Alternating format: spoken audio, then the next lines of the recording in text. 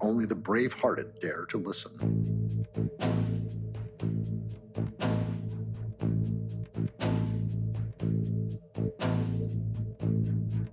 If a path to the better there be, it begins with a full look at the worst.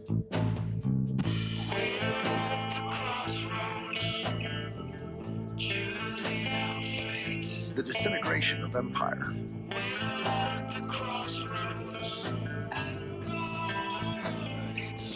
Shake ourselves awake. Hello, this is Michael Dowd, host of Post-Doom, regenerative conversations exploring overshoot grief, grounding, and gratitude. In this conversation, recorded in August of 2019, I speak with ecologist, author, and teacher extraordinaire, Tom Wessels. You'll see that in this conversation, I invite Tom to share with us the main points that he makes in his extraordinary book, The Myth of Progress. There are 3 previews. We've titled this Right Relationship. Preview 1. The idea that we are separate from nature and have dominion over it was the starting point. Yeah. Because we're not. We're completely a part of nature, and nature's a part of us. And it was somehow that weird worldview of separation that started us on this road. Preview 2. When I used to teach my principles of sustainability class, right at the very start, I'd say that, you know, what you're going to realize in this class is that sustainability is all about right relationship. Right relationship with ourselves through our reflective practice, with our communities through real community engagement, and with our Mother Earth that we are a part of. We are not separate from it. And that one of the tragedies of our culture is that relationships been very much shattered. We don't have those deep relationships that we used to have as a human community for hundreds of thousands of years. Yes, it's exactly. A very, very recent, rapid change, and you never hear about it, but we've lost a lot in terms of relationship. Preview 3. The good news is that in all complex systems, all meaningful change always bubbles up from the bottom.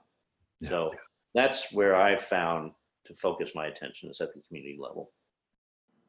The conversation begins. Well, Tom, I am delighted that you are able to participate in this series because my wife, Connie Barlow, who's a science writer and a naturalist, and we first encountered your work probably about 4 or 5 years ago, The Myth of Progress Toward a Sustainable Future, and just loved it. I mean, we thought so highly of it that, as you know, I recorded the audio. I consider it right up there with William Catton's book, Overshoot, in terms of really helping people get the ecological paradigm.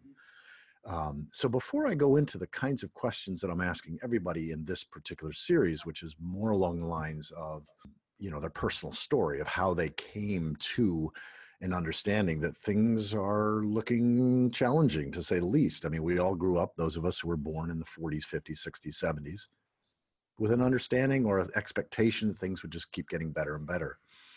And the myth of progress, really. And then that shifted for most of us, all of us in this series. So could you help the viewer or the listener sort of get who you are? Say a little bit about your background and what you've been doing professionally. Okay, well, I'm a terrestrial ecologist. That means I'm focused on work in land-based ecosystems. I guess I'm best known for my work in forest ecosystems, but I have a strong interest in desert, alpine, Arctic ecosystems. I tend to be, as an academic, as I am now a professor emeritus in a graduate school, I tend to be a generalist, which is unusual, but I find it to be very helpful because it allows me to be pretty transdisciplinary. So I not only have interest in ecology, but a strong interest in geology, complex systems theory, the interface of nature and culture, and I guess the way all these different things mix. Yeah. Well, related to this theme of a post-doom conversation, conversations exploring overshoot, grief, gratitude, and grounding. First of all, just in terms of the language, what do you think of when you hear the term post-doom, and what language do you use? It sounds apocalyptic, but I guess in my case, I never felt doom. I have felt sadness. I think probably back around the 1990s, I began to realize that it wasn't that humans were bad. It was our current system that was terribly flawed. And I knew that it had to change for the future well-being of this planet and the people that live on this planet, that it had to change. My hope was that we would wake up, realize that, our paradigm was off, our worldview was off. I don't know why in Western culture we went this route of really focusing on things like power and dominance and competition and the right of the individual instead of the right of the communal. But it's terribly flawed. So I had hoped that we would find a way to wake up and change this thing from the bottom up. It would have to be coming from the bottom up, not the top down, because in a complex system, the top tries to maintain the status of the system. And then it began to dawn on me probably sometime in the last, 10 years, that time was running out on us to really do this. There's still, I think, a slight chance that we could turn this around.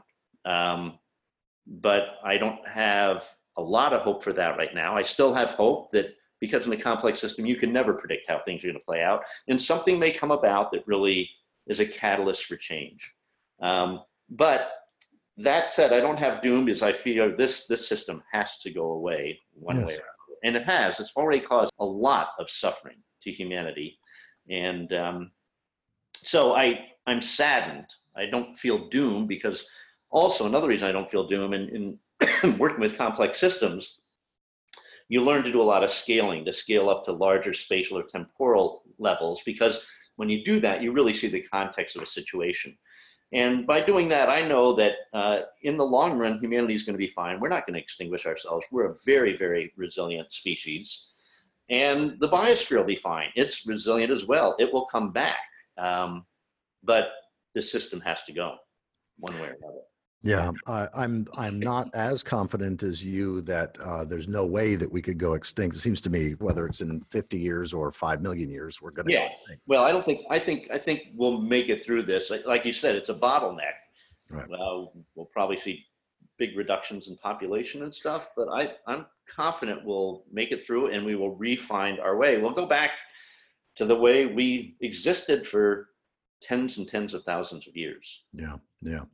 Yeah, William Catton speaks about Homo colossus, distinguishing Homo colossus and Homo sapiens. Homo colossus is where each of us uses 20 to 50 times the resources and exudes 20 to 50 times the waste. And it seems to me Homo colossus is absolutely destined for extinction and necessary. But that doesn't necessarily mean the extinction of Homo sapiens. Right. But again, even that, I have come to peace with the possibility of the extinction of Homo sapiens only because then it has no power over me. I'm not terrified by that, and so I'm engaged to do as much as I can on behalf of life. My wife Connie is a main point person in North America in terms of assisting trees and migrating north. So doing whatever we can to plant soil, move trees, help our communities live more ecologically, and sort of not be attached to the results because there's chaos on the horizon. There's challenging times. Yeah. And again, when scaling up, we see that most species, exist for about 3 million years. Species have a lifespan just the way we do. So eventually humans will cease to exist anyways. Yes, down the road. Exactly. I'd love to ask you some questions about your book, The Myth of Progress, and then some of your other writings, and then we'll jump into those other questions. Because your 5 chapters in The Myth of Progress are so helpful, and doesn't take long to read, and they're 5 chapters: the myth of control, the myth of growth, the myth of energy, the myth of the free market, and the myth of progress. And I'm just wondering if, Tom, if you could just take a couple minutes and just describe just a little bit what you're saying there. The first chapter, the myth of control, complex versus linear systems. Sure. So, our culture is very much immersed in a linear paradigm that was really brought about by René Descartes back in the 1600s. And it's been powerful, but it is limited when you're dealing with a complex system. And pretty much everything we deal with, except machines, are complex systems. So in complex systems, in linear systems, there is a sense that If you know the parts, you know the system, you can control it. That's why a lot of our interventions and things, when I think of our foreign policy and stuff, is misguided, is we try to fix particular little things without understanding the system. And that often gets us into trouble. So that's the myth of control, is that we can control things when in a complex system, we really can't. There's feedback loops, there's bifurcation events, things we can't anticipate. And we can actually end up creating more havoc or problems by not understanding that. So that's what that chapter is about, really getting into complex systems theory and showing out how control is really a myth.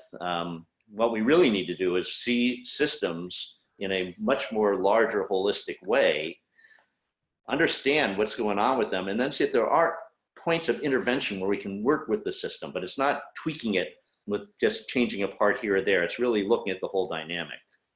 Yeah, and the fundamental complex system, of course, is the biosphere, the ecosphere. It's ecology. Sure. Yeah. And as are all of our human systems are all complex. Yes, exactly. And what's beautiful about complex system science is once you understand the principles, you can be completely transdisciplinary, because the same principles apply in any system. So as an ecologist in the myth of progress, I'm really critiquing our current socioeconomic system.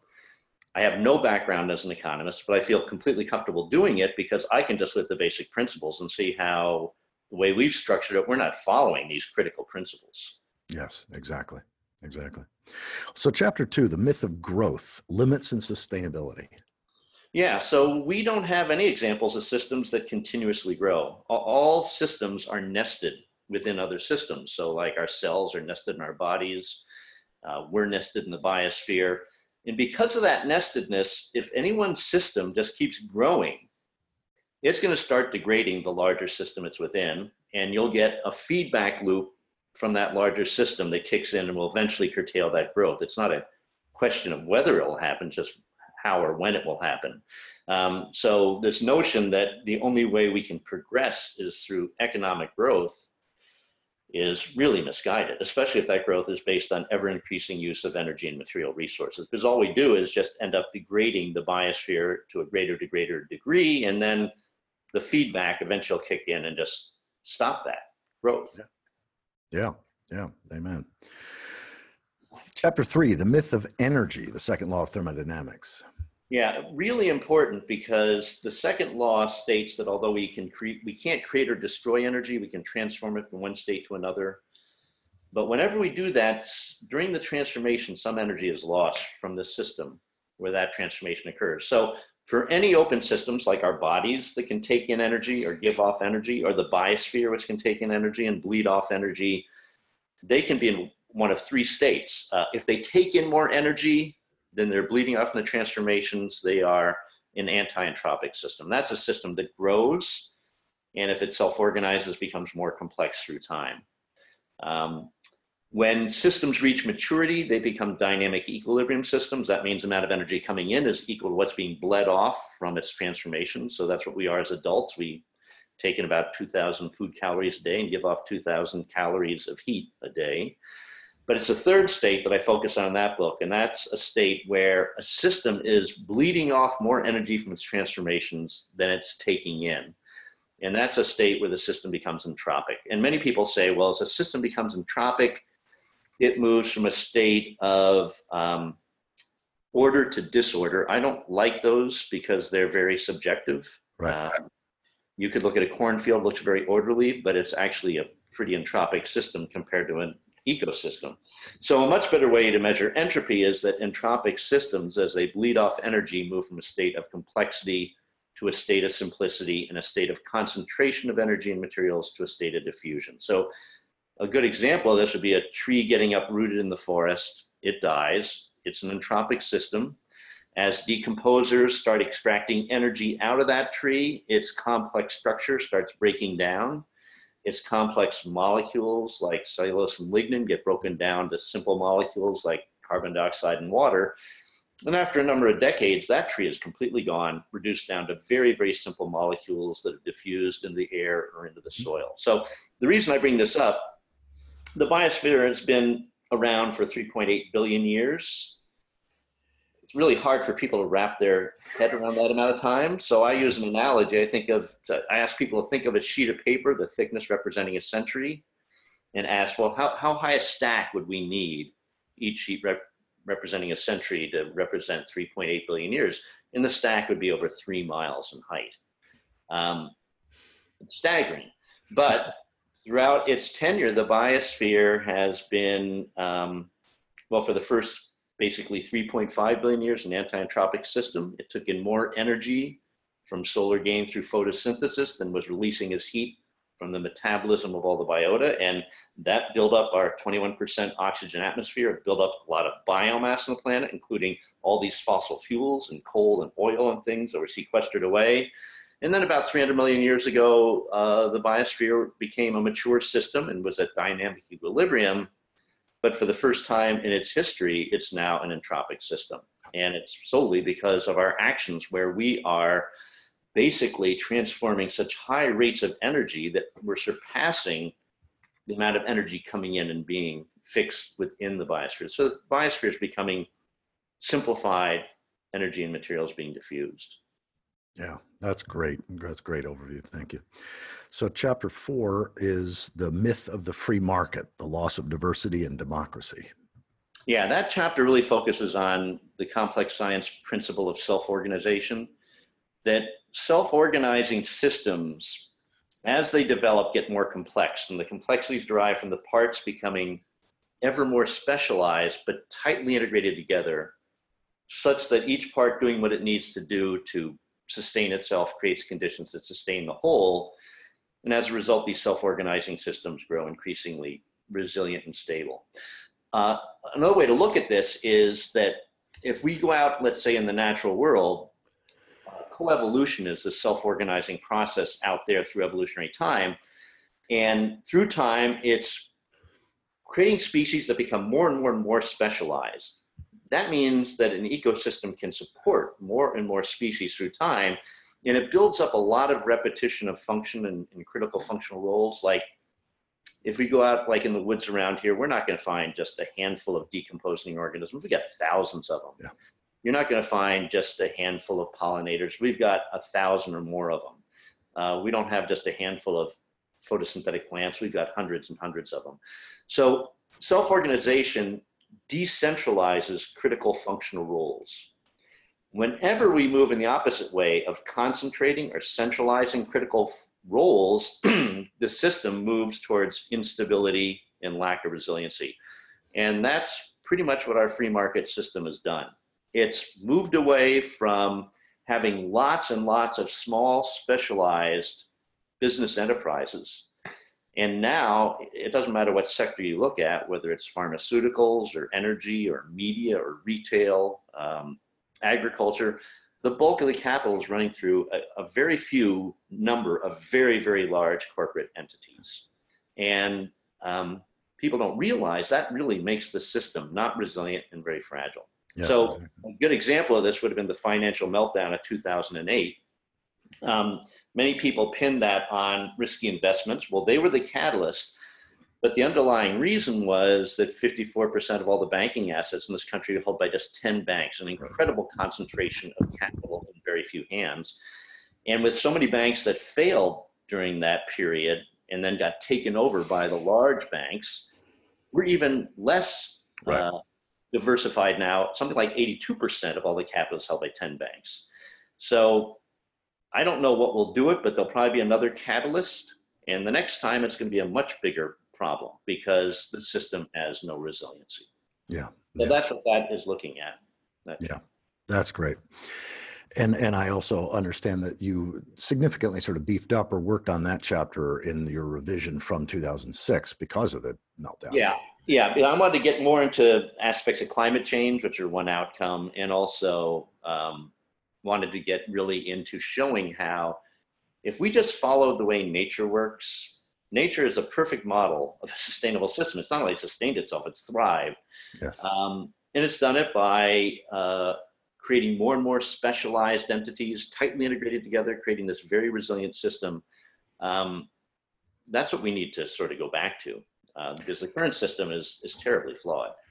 Yeah, what gives me hope is the realization that whatever remnant of humanity survives this coming bottleneck, should any of us survive, which I think there's a pretty decent chance, um, they'll have to live this way. They'll have to model nature because nature is not just an it, nature is a thou. So they'll mythologize that, as all sustainable cultures have. Right. So, chapter 5, the myth of progress, the need for cultural change. Yeah, I think that chapter is really just saying that, and I mentioned this earlier, that we always look at what we've gained with this sort of system, which is, yes, we've gained material wealth and we've gained comfort, but the question is at what expense? And that's where I really get into the loss of relationship. Yeah. And recount, I think I start that chapter by recounting an experience of coming across this ancient, he said, Adam Trail down in northern Mexico, that these are the oldest footpaths in the Americas. We know they're at least 12,000 years old, but some climatologists are stating by looking at desert varnish on rocks that are embedded in these trails that they're probably 35,000 years old, but they're ancient. Mm-hmm. And so I started walking on this trail and it just struck me, well, my God, what was life actually like for these people? Because this is a really austere, tough place. And I realized that, yeah, life was probably physically challenging, being in a really arid desert environment like that. But then I thought it's probably was actually emotionally quite rich because Yes. they had vibrant relationships within their clan community. They had a vibrant relationship with Mother Earth. They had stories and myths that made that linkage even stronger, and they had plenty of reflective time for their own practices. And so life could have been physically hard, but might have been experientially rich. And I think we're the flip side of that. In our culture, we have become physically comfortable, but experientially and relationally poor. So that's what that chapter is about. Yeah, and the physical comfort is, of course, temporary. This is when you get overshoot, when you get carrying capacity, when you get that you can't have things getting better and better for some humans, and that process is degrading everything humans depend upon. You know, it doesn't take a rocket scientist to, or even an ecologist to see that that's not sustainable. No, it's not. Yeah. In fact, I created about a year ago a sort of, it's been dubbed a Pinker takedown video. I didn't call it that. I called it sane versus insane progress. But it's just 24 minutes long. It's up on YouTube, but it's basically showing how those people who focus, like Steven Pinker does, and other prophets of progress, talk about how things are getting better and better for many human beings, often technologically and otherwise, without in any way giving attention to how it's precisely economic growth and development and technological progress and complexity that is also causing the precipitous decline, like a free fall of every single system that we depend on. Yeah. Well, here's that linear thinking again, which basically states, well, it's worked in the past, so it'll continue to work in the present. Right. Completely ignores feedback loops. And every single environmental problem we're witnessing today, it's all from a technology. Yes. I mean, so technology is a useful tool and we can use it appropriately, but we have to be very wise about our technologies, and just thinking that, oh yeah, we'll just continue to progress because technology will solve these problems. That's crazy, because all the problems we're facing are the result of technologies. Yeah, exactly. Well, I think Joanna Macy once said something in an interview I remember seeing where, we think technologies will solve our problem. Technologies are what caused the problem, which is just pretty much exactly what you're saying. It's a tool we can use, but the problem has to be solved by us behaving in a totally different way. Yeah, I think as long as we measure progress and measure well-being in terms of how individuals and groups of individuals are doing, sort of anthropocentric measures of progress and well-being, we are going to self-destruct. It's only if we measure progress and well-being by how well the soil is doing decade by decade, how well the forests are doing decade by decade. And we should mention that, yes, for a select group, it's really worked well, but there's a lot of people who have been completely disenfranchised by this whole situation. There's a lot of human suffering out there that's been created by this globally, so that it's really a minority of people that have really benefited. Yeah, and even that's a shrinking class. Yeah. Well, say a little bit about some of your other books are just so highly rated on Amazon. You're really well known for reading the forested landscape, um, forest forensics. So say just a little bit about your other books as Okay, well. so those two books are very much related to showing people how they can go into a forest and literally read its history by picking up the evidence that's been left by past disturbances. So, around here in New England, about 80% of our forests were once open agricultural land. So um, you can infer whether it was crop field or pasture or hayfield. You can infer when it was abandoned to grow back to forest. You can interpret storm events, whether hurricanes or thunderstorms. You can date these things. You can figure out how many times a forest has been logged, when those occurred, if it's been subjected to fire. All that stuff leaves evidence that, if you know how to interpret it, can bring about very detailed histories of the forest. And the reason I like it is that many people see nature as an Edenic blur, which is wonderful. But I think if you want to have intimacy, you have to know the story behind something. Yes. So if you have intimacy with a person, you have to know what's formed them, what has made them who they are. It's the same with an ecosystem. It has its own history. And when you learn to read it, it develops a much more intimate relationship with that place. So that's, I think, why I like doing this. Well, I'm so grateful that you said it exactly like that, because as an eco-theologian, to my mind, relationship or out of relationship is the fundamental issue between sustainable and unsustainable. And that it really is the ecologists who can begin to help us once again have an intimate, personal, what I call I thou, that is a humble and respectful relationship to really that which is our source, our sustenance, and our end, our material source, sustenance, and end. And I see unsustainable cultures as those that have a concept of the divine that's not living, that doesn't include the living world, then those merely otherworldly or transcended. And that indigenous or first peoples or cultures that still were able to, and still are able to, in those pockets where they exist, live in a way that doesn't diminish and degrade primary reality, in a way that honors the living world as a greater thou, not a lesser it, do so precisely because they have relationship. Their language is relational. They have a personal relationship. And so that's one of the things that I love so much about your book, The Myth of Progress, is that you come back to that again and again throughout the course of the book. Yeah, it's critical. When I used to teach my principles of sustainability class right at the very start, I'd say that, what you're going to realize in this class is that sustainability is all about right relationship.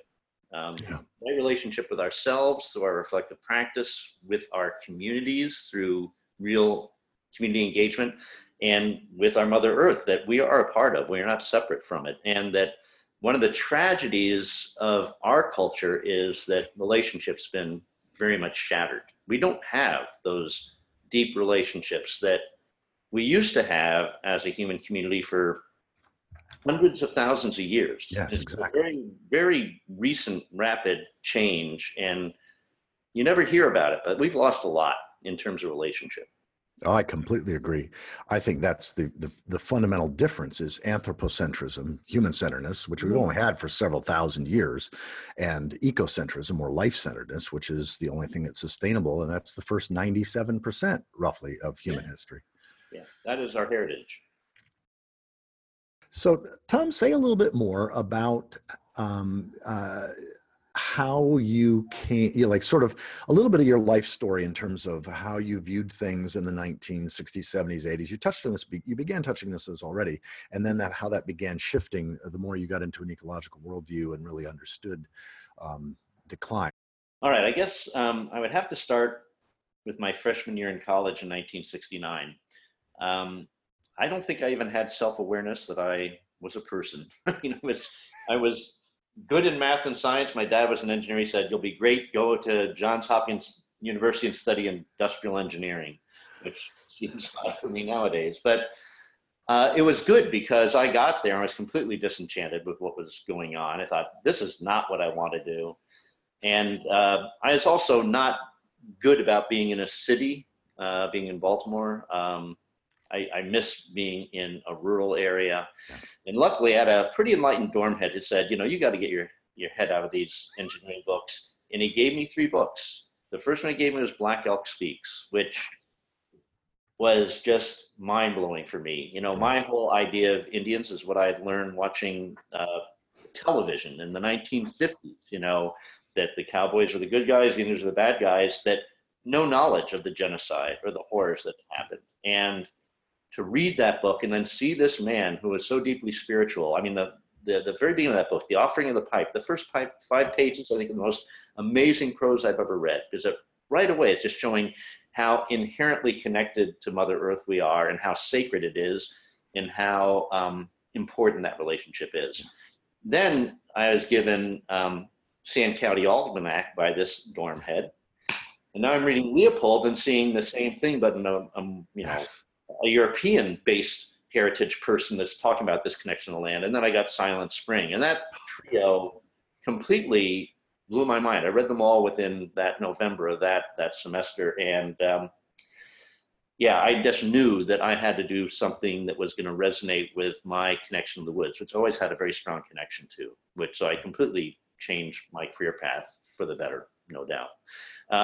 In the 70s, it was a very heady time. I thought, okay, we're really making strides here. I mean, you couldn't get elected to office. I don't care if you were Republican, Democrat, you couldn't get elected to office if the environment wasn't right up there in the number 2 or 3 on your priority list. So I guess it was by the 1990s when I realized, boy, this environmental movement has really lost traction. And part of that was a linear approach to things, and trying to see people as almost separate from the environment, like we were bad, the environment is good, when it wasn't people, it was our systems. And I realized, okay, the real problem here is not us as people, it's the systems that we use, it's our worldview that we've accepted. And that's when I thought, okay, I'm gonna start teaching this. So that's when I started teaching the Principles of Sustainability class. That was back early, mid-90s, which gave rise to the book, The Myth of Progress. But I'm guessing that probably as I got into, 2010, something like that, I thought, we have time, but we don't have a lot of time. And, we're not making major strides at a systemic level. We do have a lot of good things happening, but larger scale change was not happening at the rate I was hoping. So that's when I began to realize, okay, this is not how I envisioned it. There was sadness, but at the same time a realization, well, if that's the way it happens, that's the way it happens. But at least the system will change, and there'll be a new open horizon for the biosphere and for humanity. Yeah, and what you just articulated in the last 30 seconds is what I'm meaning by post-doom.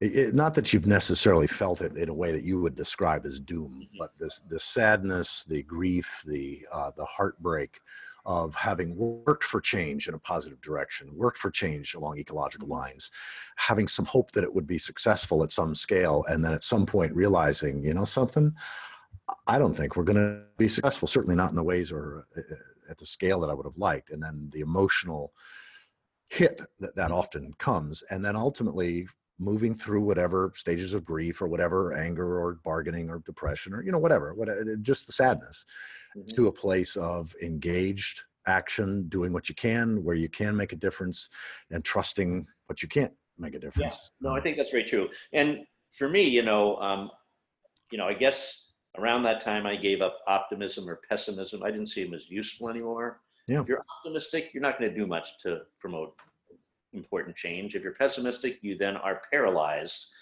But I have hope. I still have hope. There's always the possibility that something could happen.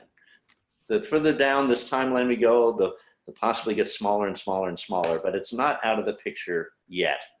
And so, yeah, that I have hope, and I have not let it, affect me emotionally. I just do what I can do, and a lot of that is just community building at the local scale, and that's valuable. So yeah, amen. Well, I don't see hope personally, I don't see hope as neutral. Hope to me is like liquid. Some liquids will kill you, some liquids will sustain you. There are some forms of hope or things that we can hope for or in that actually continue to empower us or inspire us to live in an anti-future way, in a non-ecological, consumptive, destructive way. And there are some hopes that we can have or put our faith in that actually inspire us to downshift our lifestyles and live more ecologically. So the word hope itself is a little problematic in my world. It depends on what you're hoping in or hoping for. But inspiration, I think there's plenty of inspiration for us to realize how profoundly related and interconnected we are with all of life, with all beings, and to realize that even extinction isn't the last word, that regeneration is sort of the way of life, and that we can participate in that. We've had, 5 major extinction events that we have evidence of, and, something like up to 90% of the species in the globe wiped out. But it only took nature about 15 million years to not only rebuild all that biotic diversity, but it succeeded it each time. So I'm confident that this is a little blip, and it's going to be much smaller, I think, than the other ones. But it'll be a big impact on probably human civilization. Oh, surely. Well, Tom, you mentioned Black Elk, Aldo Leopold, Rachel Carson. Any other authors or significant influences on you or resources that you would recommend to folk? Oh boy, there's quite a few. I'll probably leave a number out, but I'd say Capra's book, The Web of Life, is a really critical book. That was one that I used a lot in my teaching and sort of influenced the method progress. The writing is cumbersome, so, but there's worthwhile information there. And then I think some of our more recent, I'd say, spiritual teachers, people like Terry Tempest Williams, I find very informative. One of my good friends, Lorette Savoy, came out with a book called Trace, which I think is a really important narrative of memory, place, and people, and finding your way through troubled times and stuff. So those are works that just immediately come to mind. Well, I'm curious, related to sort of the story, the past as well as the future, have you had thoughts around, well, if we only had done this by this time, or if we only sort of that if only, like where did humanity sort of, take a wrong turn or take a non-ecological turn or whatever? Or do you have more of a sense of sort of inevitability that this is what symbolic speech using tool making animals would do in almost any, I don't think it's inevitable, because I think we had, like you said, indigenous cultures that could live in ways with this planet and with this earth that was not like what we're doing. So I think it's our worldview. I think somehow the idea that we are separate from nature and have dominion over it was the starting point. Yeah. Because we're not. We're completely a part of nature, and nature's a part of us. And it was somehow that weird worldview of separation that started us on this road. And maybe once we got in that track, it was inevitable. Because if you have that worldview, then nature just becomes a commodity. And then if you develop technologies, you're going to drive down that path. So. Yeah, well, I think language undergirds that once we call primary reality nature, once we refer to primary reality merely as the environment, that almost forces us or makes it effortless for us to see ourselves as above and dominating and that sort of thing. Whereas we probably wouldn't have deceived ourselves if the word God hadn't become trivialized as merely otherworldly rather than sort of a proper name for the ecosphere also. In addition to yourself, two of the people along ecological lines that have had the biggest impact on me, I mentioned William Catton and his book Overshoot, but also Edward Goldsmith, who was the founder and the editor of the Ecologist magazine for close to 40 years, and his book The Way, An Ecological Worldview. Have you read either of those? Yes, I have. Yeah, I have high regard for those two people and their work as well. Yeah, that's great. Impermanence and death. one of the things that I'm asking everybody, all the participants in this series, is how they view impermanence and death. And I mean, Connie and I, for example, have for close to a decade, we did programs on sort of a sacred science approach, a meaningful, inspiring look, science-based, about the role of death and impermanence in the universe. And you can't have a universe without death and impermanence. And so that's nourished us. But I'm just curious, how has an understanding of impermanence and death as natural, as necessary, as no less sacred than life, has that informed you, or is that not something you think a lot about? No, it's very much informed me because it's part of this cycle that, I mean, you can't have in, let's say, the natural world or anything I can think of, something existing forever. It would just, the whole system would break down and fall apart. You need to have new individuals, new players coming in and others exiting.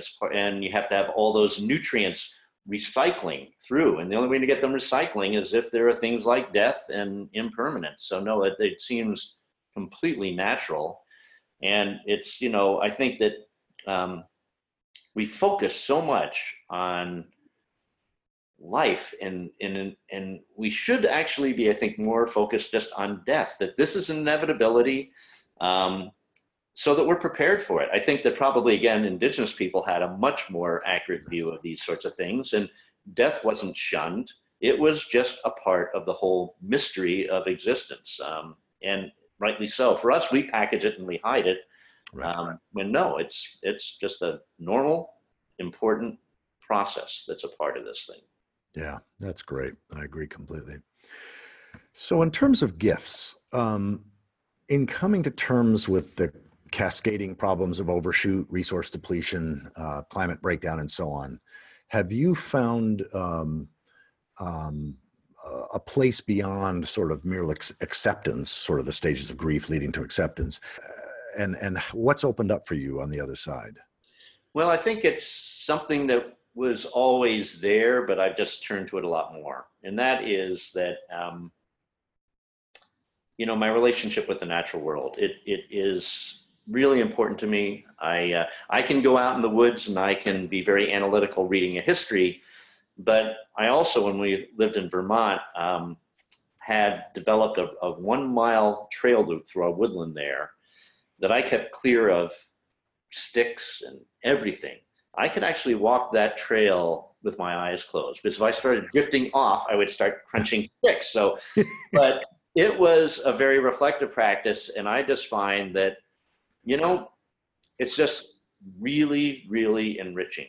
So that is, I think, my gift is nature, and just communing with it and just realizing that this is way bigger than I am. It's been around a long time. It's gonna be around here a long time more. I'm a part of it, a passing part, but it's just so enriching. Yeah. Wow. Well, the way you just articulated that reminded me of sort of a way of characterizing the difference between pro-future cultures and anti-future cultures. It seems to me that pro-future cultures, there's a humility embedded within the worldview, one of we belong to the land. Mm-hmm. And in anti-future cultures, there's a hubris built into the worldview. The land belongs to us. Oh, yeah. And that's huge. And it sounds like your version of Darwin's sandpath walk is precisely a practice. That was one of the other things I wanted to ask you. Are there other spiritual / ecological practices that help keep your mind and heart in a grounded place? Yeah, I think that's it. I can talk about this now. I didn't used to talk about it. My mom passed away a few years ago, but when I was 4, she developed mental illness, and I was at home alone with her. My older siblings were in school. My dad traveled a lot, and it was pretty scary. And she actually taught me how to call her psychiatrist if she needed it. When my siblings would leave for school, there was a stool by our wall-mounted telephone. She'd have me climb up on it, and she'd keep the plunger down, but she had me dial the number and then just say, "This is Tommy Wessels. My mommy needs your help." So one day she was in her room, hysterical and crying and screaming, and I could hear her saying, "Call the doctor, Tommy, call." So I did. But of course, a 4-year-old, I thought they'd be there right away. It took them 20 minutes, and I freaked out and went across the street into these woods that were across the street from our house. I was down there for hours, and it became something I just did. I felt very comfortable as a 4-year-old being off in there on my own.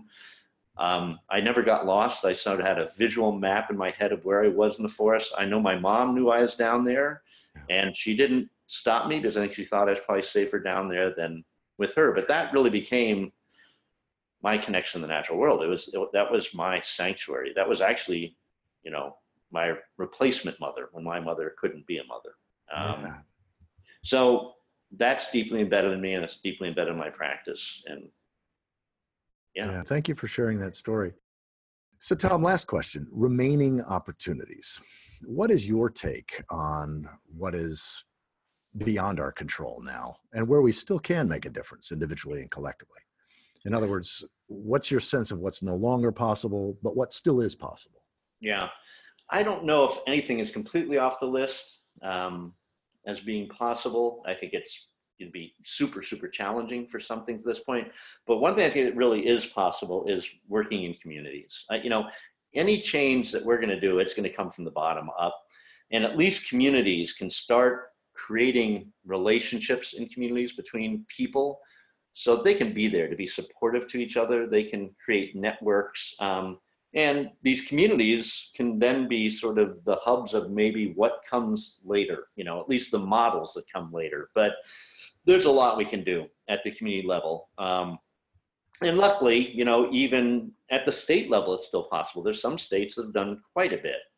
At the federal level, I think, forget it. So maybe that is one of the ones that's off the table. I think, that probably is off the table at this point because it's just complete gridlock. They can't do anything of import. So it has to be done at smaller scales. But the good news is that in all complex systems, all meaningful change always bubbles up from the bottom. So that's where I've found to focus my attention is at the community level. Yeah, that's great. So Tom, this has been fabulous. Thank you so much for taking the time. As I mentioned, Connie and I love your work, and you have offered us a grounding in sort of what I call ecological spirituality. For me, spirituality is simply what helps us live in right relationship to reality. So thank you for this. Yeah, my pleasure. It's important conversations to have. Thank you for listening. For the videos of all 75 of my post-Doom conversations, as well as other post-Doom resources, visit postdoom.com.